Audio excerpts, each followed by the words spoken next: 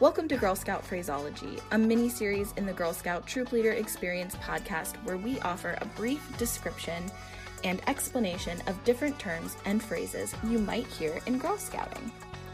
Today, we're going to talk about service teams and community leaders.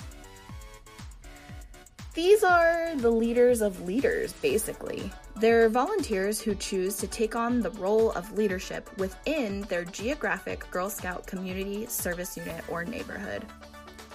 Often, this is made up of super involved and invested troop leaders, but these volunteers do not have to be troop leaders. Sometimes these members are former troop leaders who had troops years ago but don't anymore and want to stay involved in the organization in some capacity. There are designated positions within this board of volunteers, but there are also members at large. So I recommend that you get involved in your service team, even if you're not yet ready to take on a designated position or if there are none available. Often, volunteers who are part of the service team hold multiple positions. Positions on your service team might include the SUM, or manager, who leads the team and often the monthly leader meetings. A treasurer, who is a financial coach for local troops and who oversees the service unit budget and bank account. Activity or event coordinators, who are responsible for promoting activities, managing risk, and planning events for local girls and volunteers. There's often a registrar who maintains membership records, a recruitment coordinator or several recruitment coordinators and school organizers who work on recruiting, especially tabling and flyering, etc. Often there's a fall sale coordinator who oversees the fall sale. Sometimes there are specific fall sale positions under the coordinator who manage inventory, training, and girl incentives and prizes. But the fall sale coordinator would oversee that team of people in that case.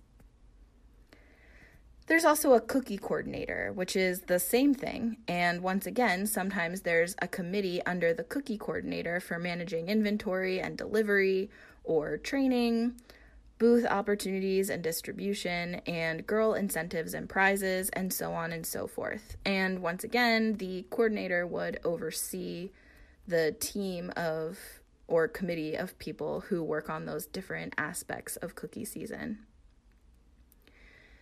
Also, there's usually a recognitions chair or coordinator who would oversee recognition and award nominations and submissions. Depending on the size of your service unit and your council's expectations, there may be many more positions than that. And once again, volunteers may hold several positions at a time. So I highly recommend getting involved in your service team. It's not just another thing to take on.